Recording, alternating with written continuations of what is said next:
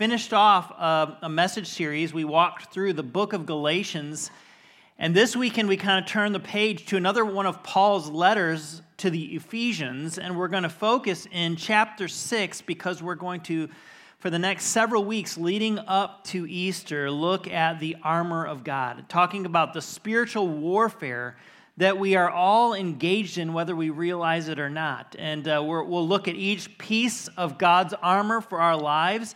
If you want to turn in your Bibles to Ephesians chapter 6, that's where we're going to be in our entire time this morning and really over the next several weeks as we pick apart these verses and learn together what this can look like. But we know that we're in a battle. And the last couple weeks, we talked about a battle that's within us. And I always say, man, I can do fine just without Satan's help. I can mess things up just fine and well all by myself, right? But we really do have an enemy. And we want to look at what God's word has to say about that enemy and how we prepare ourselves for battle. And to kind of get some background, the letter to the Ephesians that we find in our Bibles, the first 3 chapters is really heavy on theology. That is the study of God. Who is God? Who is Jesus? What do we believe? Why do we believe? How Jesus is the one that brings peace between God and humanity. So heavy on theology. But then once you step into chapters 4 through 6, it's heavy on application. It's how do we then live our lives out as followers of Jesus. In fact, in chapter 4, we begin to see this word pop up several times at several moments throughout the next chapters. It's the word walk. Some Bible versions translate it directly walk. Some other Bible versions, like the New Living Translation, translates it live or live out. It's where we get the phrase, walk it out, live it out.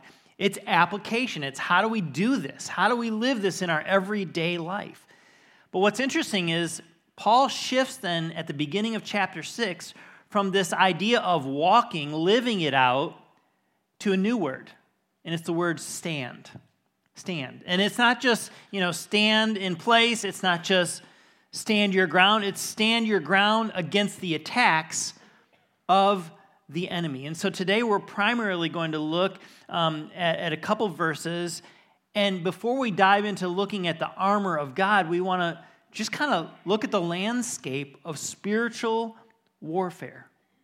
Now, the truth is, many of us, especially like in our kind of more conservative circles, there's some that probably give the devil too much credit. And like it seems like their whole focus is on the devil and the enemy and yet, for many of us, there's probably far too little focus. And we forget that the enemy is real and that the devil is, as the Bible says, seeking for somebody to absolutely devour.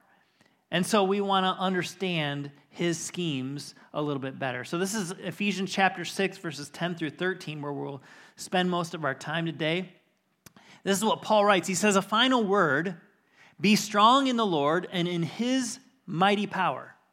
Put on all of God's armor so that you will be able to stand. Right? There's the word. Stand firm, he says, against all the strategies of the devil. For we are not fighting against flesh and blood enemies, but against evil rulers and authorities of the unseen world, against mighty powers in this dark world, he says, and against evil spirits in the heavenly places. Therefore, he says, put on every piece of God's armor so that you will be able to resist the enemy in the time of evil. And then, after the battle, you will be standing firm. So we want to learn how to stand firm. And in order to do that, in any good sports team, especially like you take football, NFL, collegiate, even high school, I know some high school coaches locally that, on Sunday afternoons, what are they doing? They're watching film, right? They're studying the opponent in order to better prepare for the game that they're going into or to learn from their own mistakes and mishaps on the field. And I think the text gives us a picture of who Satan is and this army that he's working with and we can learn something about his strategies against us. And the first thing that we realize from the text is that the devil is the lead enemy. Okay, he's a real and personal being. The word devil is sometimes translated as Satan. In fact, in the original Hebrew, in the Old Testament, it's translated Satan, and it's a Hebrew word that means traitor or deceiver or adversary. Throughout the rest of the pages of Scripture, there's multiple other titles that are given to Satan. He's known in the book of Genesis as the serpent. He's known as the tempter. He's labeled as the wicked one. He's known as the great deceiver, the accuser of the brethren. He's known as the ruler of this world. He's known as the prince of the power of the air. And in the book of Revelation, 7 different times, he's known as the dragon. Okay, not your friendly Spider-Man, okay? Not somebody that is on our side, someone that is seeking to take down followers of Jesus and get in the way of our relationship with God. In fact, the New Testament word that's used in Ephesians chapter 6 is the word diabolos, which is translated as devil. It literally means one who throws between. So if you've ever heard the phrase, they threw a monkey wrench into that. That's where we get that phrase. And man, it's a whole lot worse than a monkey wrench. Satan is actively trying to throw things in between. First and foremost, in between humanity and God. That has been the storyline of Scriptures from Genesis to Revelation. Satan is trying to keep humanity from having a right, restored, healthy relationship with the God who created them. Not only that, Satan is continuing to throw monkey wrenches in all kinds of places. I mean, we just talked about our upcoming marriage conference, and if there's a place where the enemy will attack us, it's in our closest of relationships, and he's actively trying to throw something in between husbands and wives. He's actively trying to break up relationships, throw something in between parents and their kids, or grandparents and their grandkids. He's actively trying to throw something in between our effectiveness as workers, as friends, as followers of Jesus. He's actively trying to throw something in between us and God's purpose for our lives to dissuade us. And he's certainly trying to keep those that have never even yet believed in Jesus. He's trying to throw something in between so that they'll never turn to Jesus as Savior and Lord. He's a real personal being. And the text enunciates this as well as the rest of the New Testament teaching. Second thing that we learn from the text is that the devil leads an army of demons and powers, and they're known to be powerful. In fact, that's what the text says. We're up against not flesh and blood, but against evil rulers, authorities of the unseen world, and he says, against mighty powers in this dark world. It's true that Satan is powerful. I don't understand it all, and I don't know that I really agree with it all, but Satan has been given some reign and some freedom and some power in this world. And he uses it. And he looks to come between us and God, and he looks to come between us and our relationships. And he's powerful. He's at work. He's making his way into our lives subtly and then powerfully goes after us, hits us in our weakest moments and in our own propensities in order to pull us away from God's plan for our life. He is a powerful being, but the devil also leads an army that is known for being outright evil or wicked. That's what the text tells us, that we're up against evil spirits, fallen angels that have become demons and do the bidding of the devil himself. And it's like, John Stott puts it this way. He says this about these demons and the devil himself. They have no moral code, no principle of honor, no higher feelings. Whereas at least with humanity, maybe there's left traces in all of us, marks of the image of God in us so that even if a person doesn't know Jesus, they might still have a semblance of right and wrong, of kindness or of love. But when it comes to the devil and his army, there is none of that. So we can't look for mercy. We can't look for compassion. We can only expect attack and anger and divisiveness, seeking to pull us away. Not only that, the text teaches us that the devil leads an army known for being cunning. In fact, here's how the text puts it: stand firm against all the strategies of the devil. Now, if you heard this verse, maybe in the King James Version, it says, and stand firm against all the wiles of the devil. I don't even use that word. Do you? I mean, when was the last time you used the word wiles in your everyday vocabulary? That's why they translate it a little bit differently. Think about how many of you grew up watching Bugs Bunny? And do you remember one of his greatest adversaries? What was his name? Wile E. Coyote, right? And in every episode, like Wile E. Coyote is just like strategizing and planning a way to get rid of Bugs Bunny. I mean, there's rocks dropping off of cliffs right onto Bugs Bunny, but somehow he lives. I mean, it's not just cats, I guess, that have 9 lives. Bugs Bunny did as well, right? I mean, cats shouldn't get 9 lives. Bunnies maybe. I mean, sorry, I'm not a cat lover. But what we know about the devil is it's much, much worse than Wile E. Coyote. It says that he's strategizing against you and I. Just like I mentioned earlier, you know, a good football team, they study, right?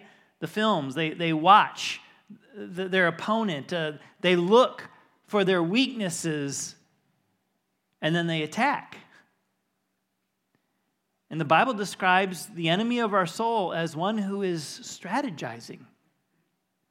Perhaps watching the film of our lives, looking for our weak spots, looking for where we might be tempted, where we might be drawn astray. And then he goes after us. He attacks. So the devil is a real and personal being that is not on our side. For all of history, he's been trying to throw something in between. And he's not messing around. And he's coming after us to pull us away, and he's trying to dissuade people from ever turning to Jesus in the first place. And the other thing that we realize from the text is that the devil leads an army that is also unseen. Now, you guys you see me up here on the stage. I see you in living color here. But in this room, there's air. And we can't see it, and yet that air is just as real as you are and as I am. We can't see it. Once in a while, we might feel it. But it's very, very real. And this is the hard thing when it comes to this idea, this concept of spiritual warfare. Like, I get it when you go out onto the field and there's an opponent there, or somebody walks up to you in a dark alley and you know that you've got an enemy coming at you that you can see, feel, touch, swing at, right? Defend yourself against. But how do we fight the war when it comes to someone, something that we cannot even see? My son was watching a movie the other day. It's called The Tooth Fairy, and it's with The Rock. You know, The Rock. And like, there's one point in the movie where they're playing hockey, and The Rock takes a special pill because he's the Tooth Fairy, and he's invisible, and then he goes out on the ice, and like, so guys are getting checked on the ice up against the boards, but they don't see him coming because he's invisible. And the enemy of our soul is sneaky, suspicious, and invisible. So how do we wage that war? I mean, Paul says about these evil rulers and authorities that they're living in the unseen world and that we're up against mighty powers in this dark world. So for just a minute, I want us to think about that spiritual realm that, honestly, oftentimes we really don't think about. I mean, this is the here and now where you and I live. This is what we're kind of focused on. And yet the Bible teaches that there is a whole other realm. In his book, Spiritual Warfare, Timothy Warner, he draws kind of a diagram that's oversimplified, but I think it will help us better understand and then better engage this spiritual component of our life where this war is actually happening. So when it comes to these spiritual realms, first of all, we call what is the realm of God. That's heaven. That's God's domain. It's where he lives and abides and where everything happens exactly accordingly and perfectly towards his will. But then we have the realm of people. That's where you and I live, here on this earth. And our world, this realm is filled with two kinds of people, either those that have believed in Jesus and those that have not. That's really the only two kinds of people. I mean, of course, we're different, and we're from different places, and we have different colored skin, and we have different occupations. There's all kinds of differences about us, but at the end of the day, the thing that really matters the most in the here and now and for eternity is what we believe about Jesus. And so there are those that have believed, and that the room here is filled with many that have put their faith in Christ. But there's also those that have not yet believed. And there may be those here this weekend, and you're like, man, what is this wacky stuff they're talking about? Spiritual warfare and demons and other realms. And yet this is a part of the reality of the Christian life. Somebody put it this way. They said, listen, in the Christian life, it's not a playground. It is a battleground. It doesn't mean that the Christian life isn't fun. No, it's incredible, and it can be thrilling. But it's also a battle, and we have a real enemy. So in between, we have the Holy Spirit who's at work in the life of the believer. And then we have what the Bible calls the heavenly realms. This is what Paul is kind of talking about in Ephesians chapter 6. And he talks about this other world where there are angels and where there are demons.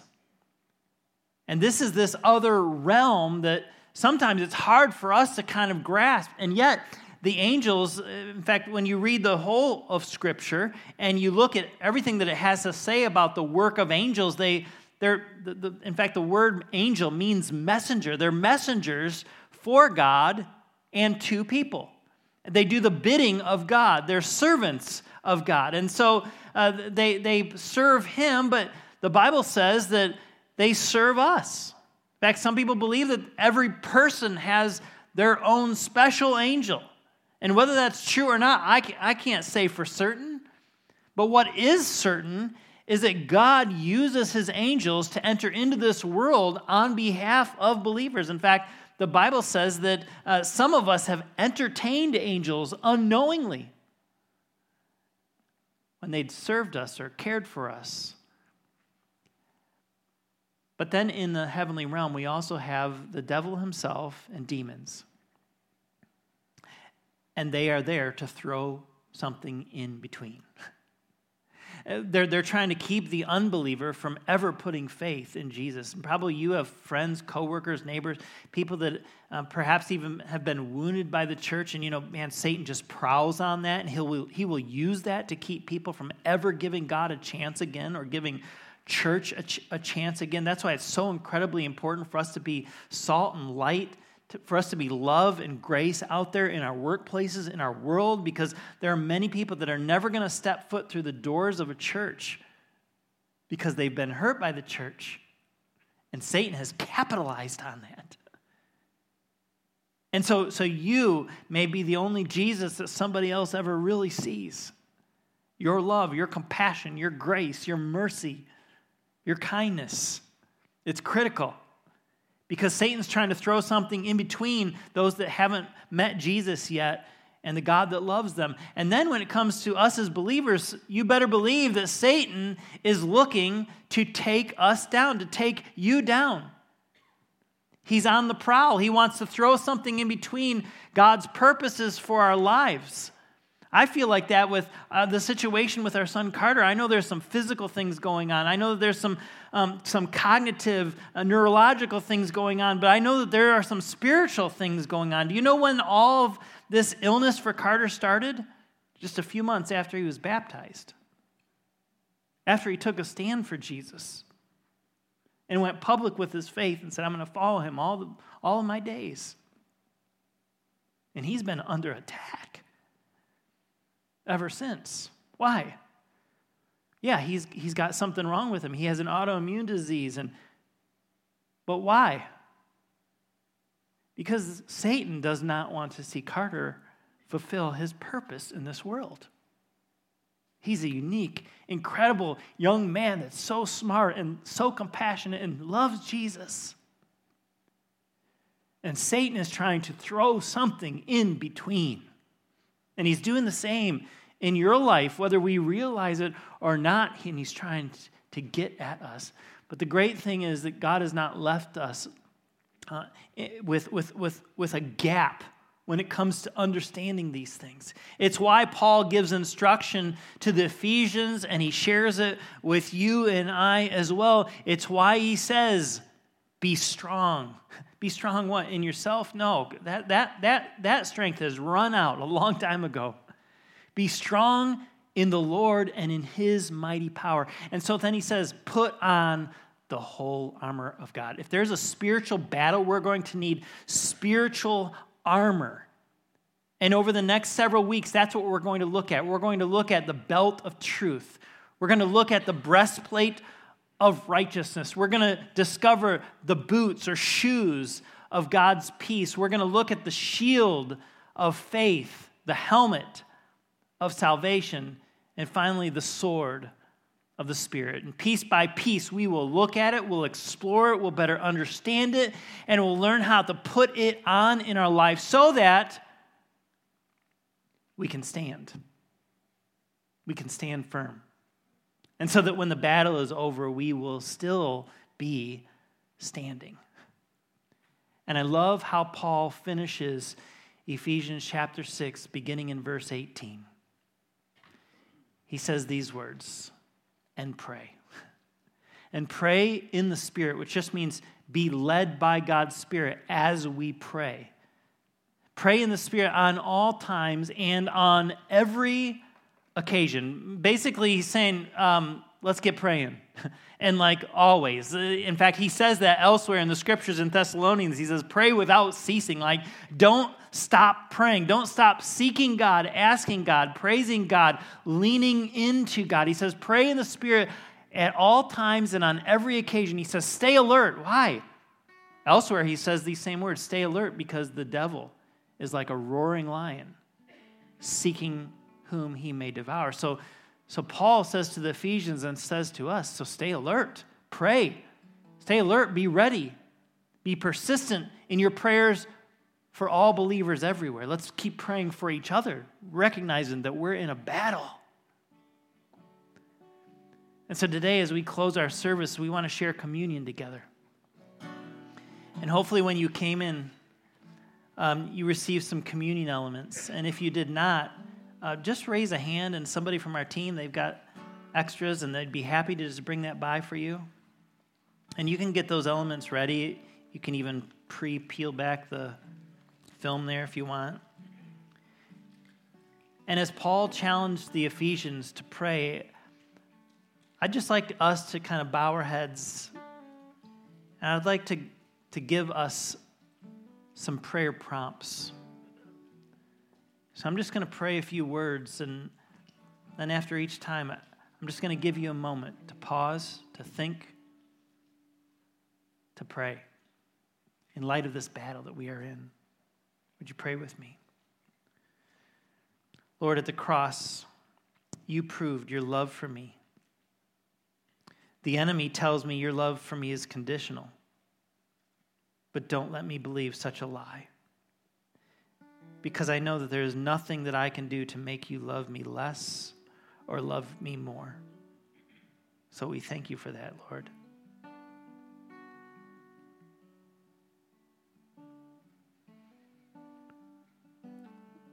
And Lord, we follow Paul's challenge, encouragement to pray. We are in a battle. And you went to battle for us, and it was at the cross you took our sin and you took our shame upon yourself. And the enemy, he's going to throw our sin and our shame into our face. He's called the accuser of the brethren. So God, would you fill our minds and hearts with your words from Scripture that there is no condemnation for those who are now in Christ Jesus. Because of what you did on the cross, Jesus, we can never be condemned if we put our faith in you. We thank you for that right now.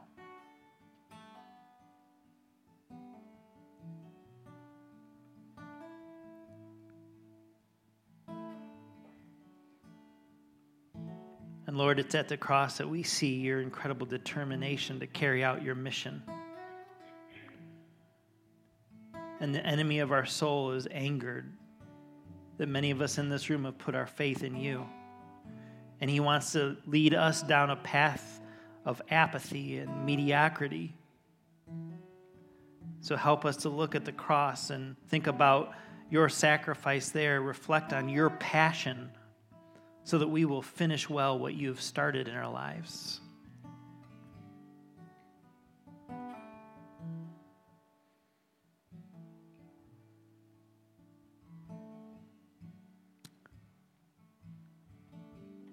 And Lord, others in this room and Christians all over the globe today,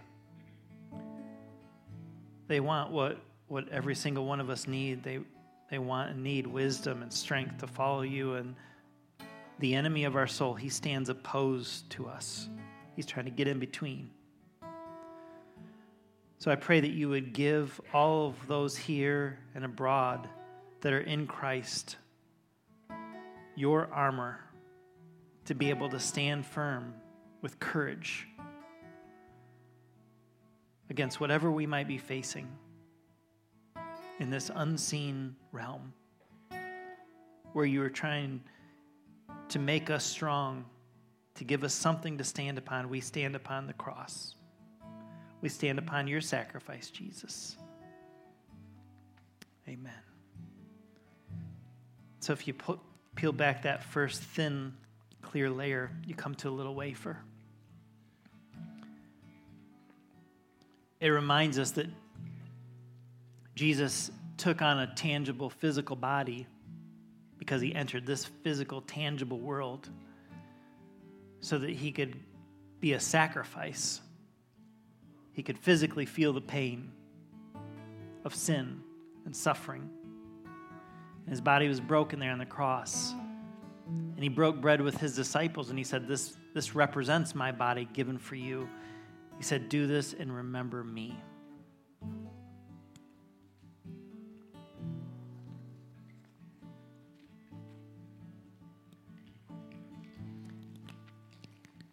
Then if you peel back the foil layer, you come to the juice.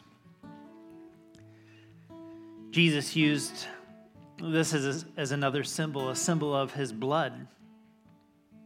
And he turned to his disciples and he shared a cup with them. And he said, this cup represents my blood poured out for many for the forgiveness of sins. Listen, guys, we can have victory. We can have victory over sin. We can have victory over the enemy of our souls, but only through the blood of Jesus that was shed for us. So let's do this in remembrance of him. Let's stand and let's echo these words.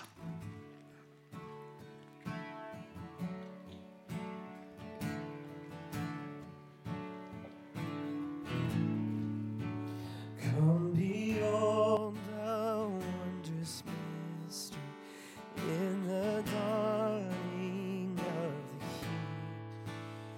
He the theme of heaven's praises, robed in frail humanity. In our longing, in our darkness, now the light of life has come. Look to Christ who condescended, took on flesh to ransom life. Come behold the wondrous mystery, he the perfect Son of Man. In his living, in his suffering, never trace nor stain.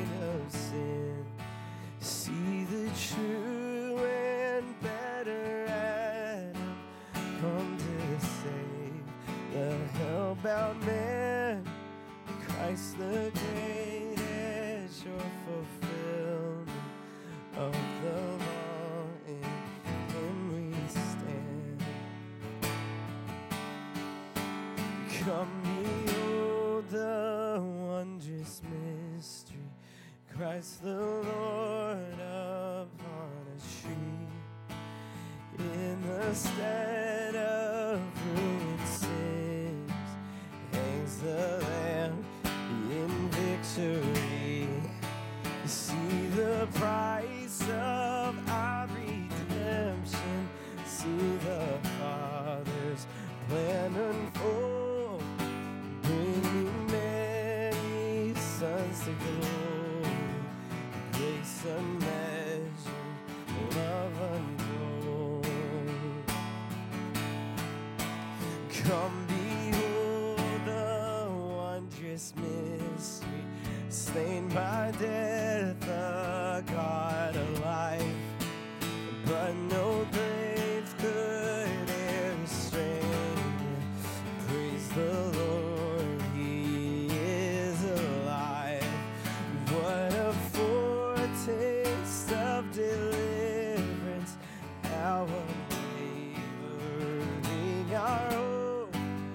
Christ in power resurrected, as we will be when He comes. What behold the wondrous mystery, slain by death, the God of life, but no grave could ever restrain Him. Praise the Lord, He is alive. So God, we praise You, we worship You, we thank You for what You've done for us on the cross. And we leave here in remembrance of that. God, help us to live out the resurrection. It's in Your holy name that we say these things. Amen. Amen, church. You are dismissed. We'll see you next week.